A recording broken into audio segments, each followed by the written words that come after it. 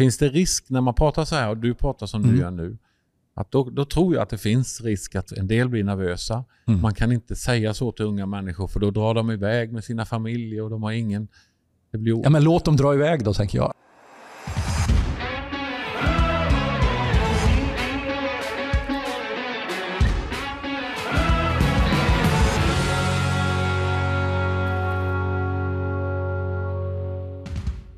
Hejsan och välkommen till Svensk Pionjärmission, vår podd om mission och pionjärmission.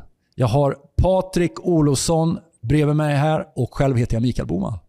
Mikael Boman, företagare, pastor och missionär. Patrik Olofsson, församlingsplanterare, pastor och missionär.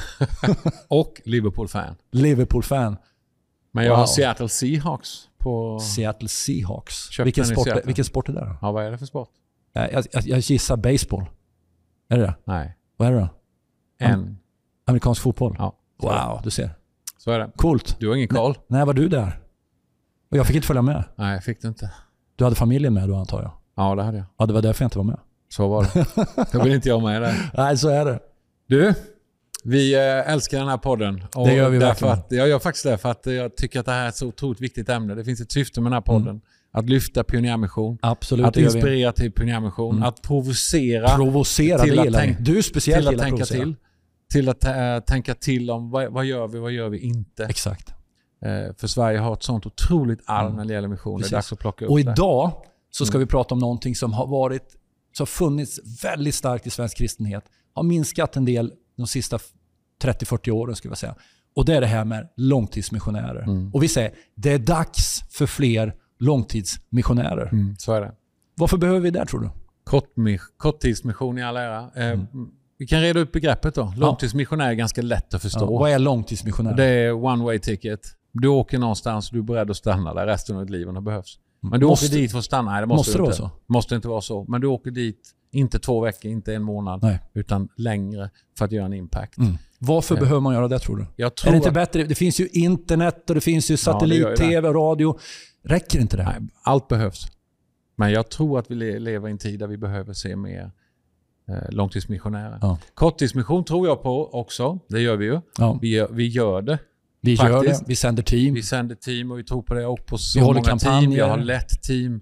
Jag har sett människor verkligen få fire för det. Och jag tror att långtidsmissionär gick över mer och mer till korttidsmission på grund av att det var så otroligt lätt och är så otroligt lätt.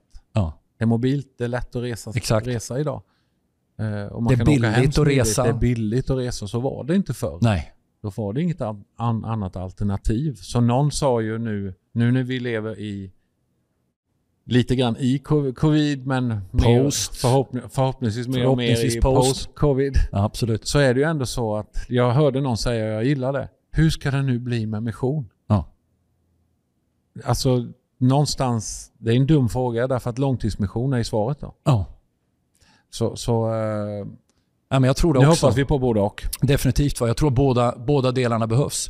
Och det man också i det här med långtidsmission, det har visat sig att det är inte helt okomplicerat.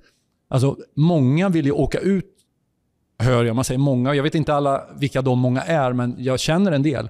Och där man har svårt att få ihop missionsunderhållet. För det går åt så fett mycket pengar. Det var någon som sa att 1 miljon per år går det åt för att ha ut en familj som ska ut i mission.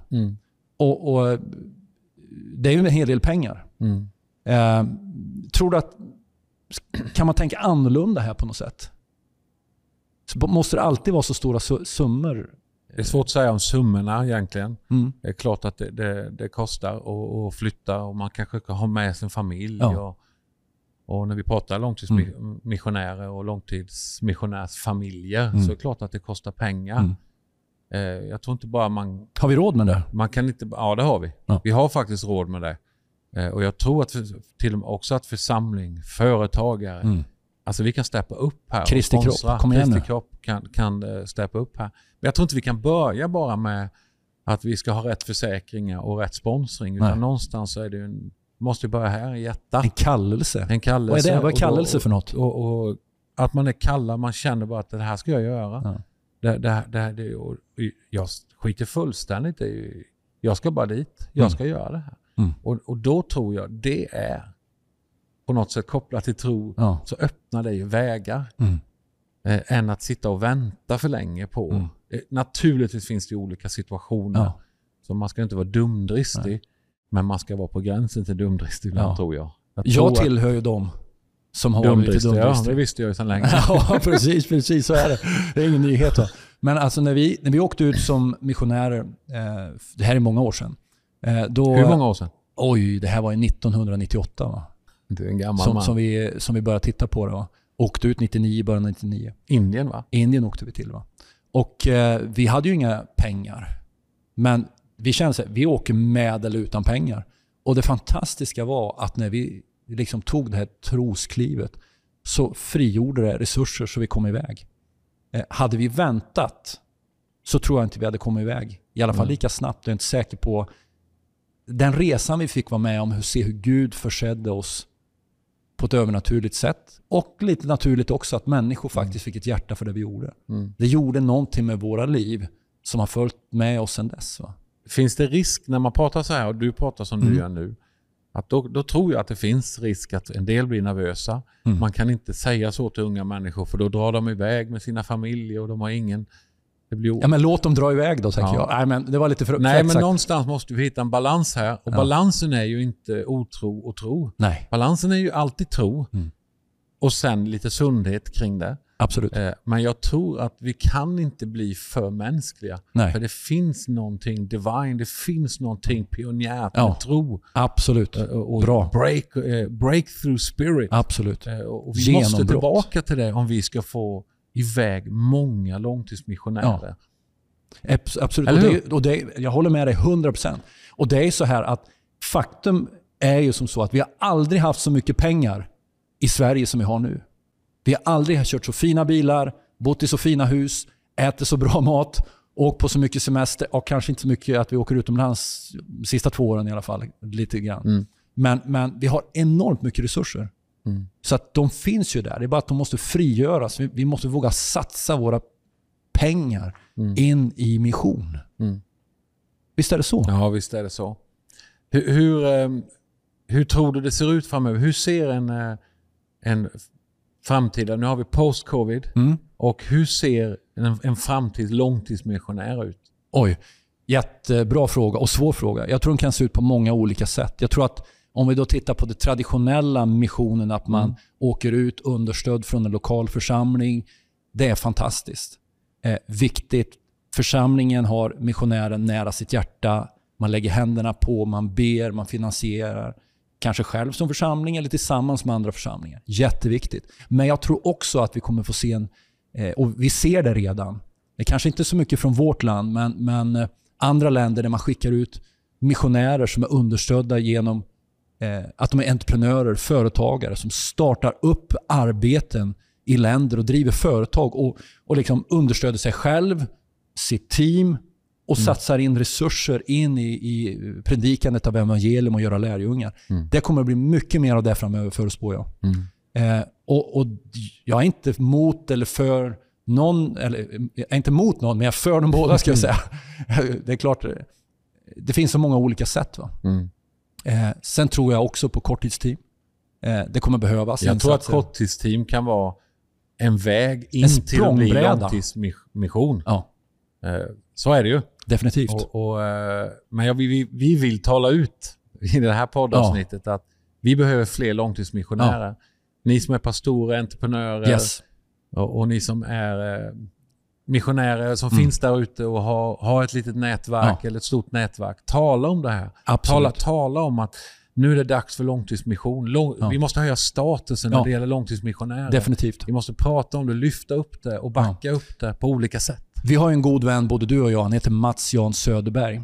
Och han jobbar med en... Han håller på Liverpool, han håller på Leksand. Det var baksidan av han. Det kände jag inte till. Nu sjönk han. Fantastiskt. Men han har ett stort hjärta för långtidsmissionärer. Och de har ett fantastiskt arbete som han är del av. Som heter Folk och språk. Wycliffe kallas det utomlands. Och de är ju långtidsmissionärer. De åker ut liksom 15, 20, 25 år. Lär sig ett språk. Eller skapar ett språk. I love it.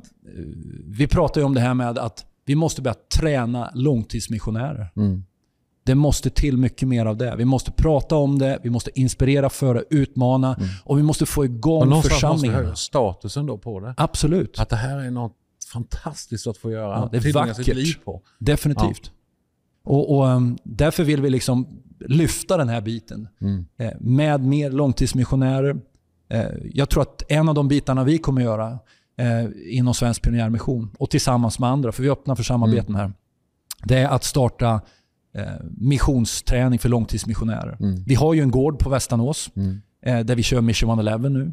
Där kan man gå in och titta på mission111.se. Nästa termin, 29 augusti. 29 augusti. Eller om man vill ha en kortare mejl eller webbadress, spmission.se. Där finns det en länk vidare.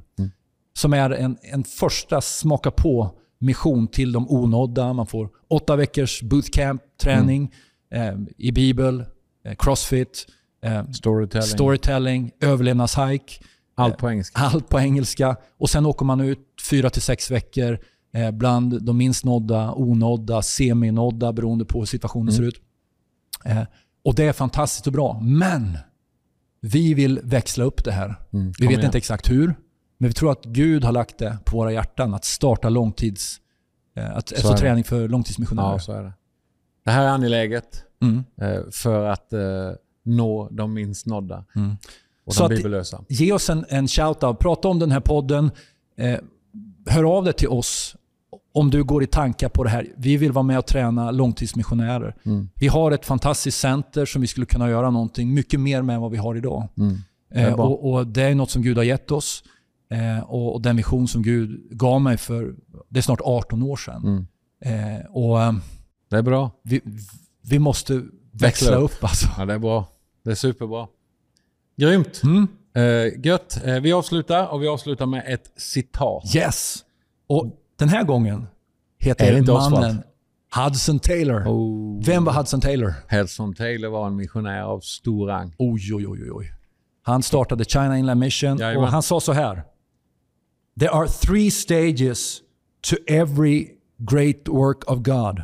First it is impossible, then it is difficult, then it's done. På svenska då. Det finns 3 stadier i varje stort verk för Gud. Först är det omöjligt, sedan svårt och sedan är det gjort. Kom igen.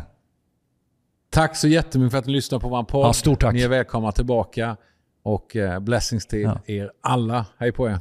Hej på er.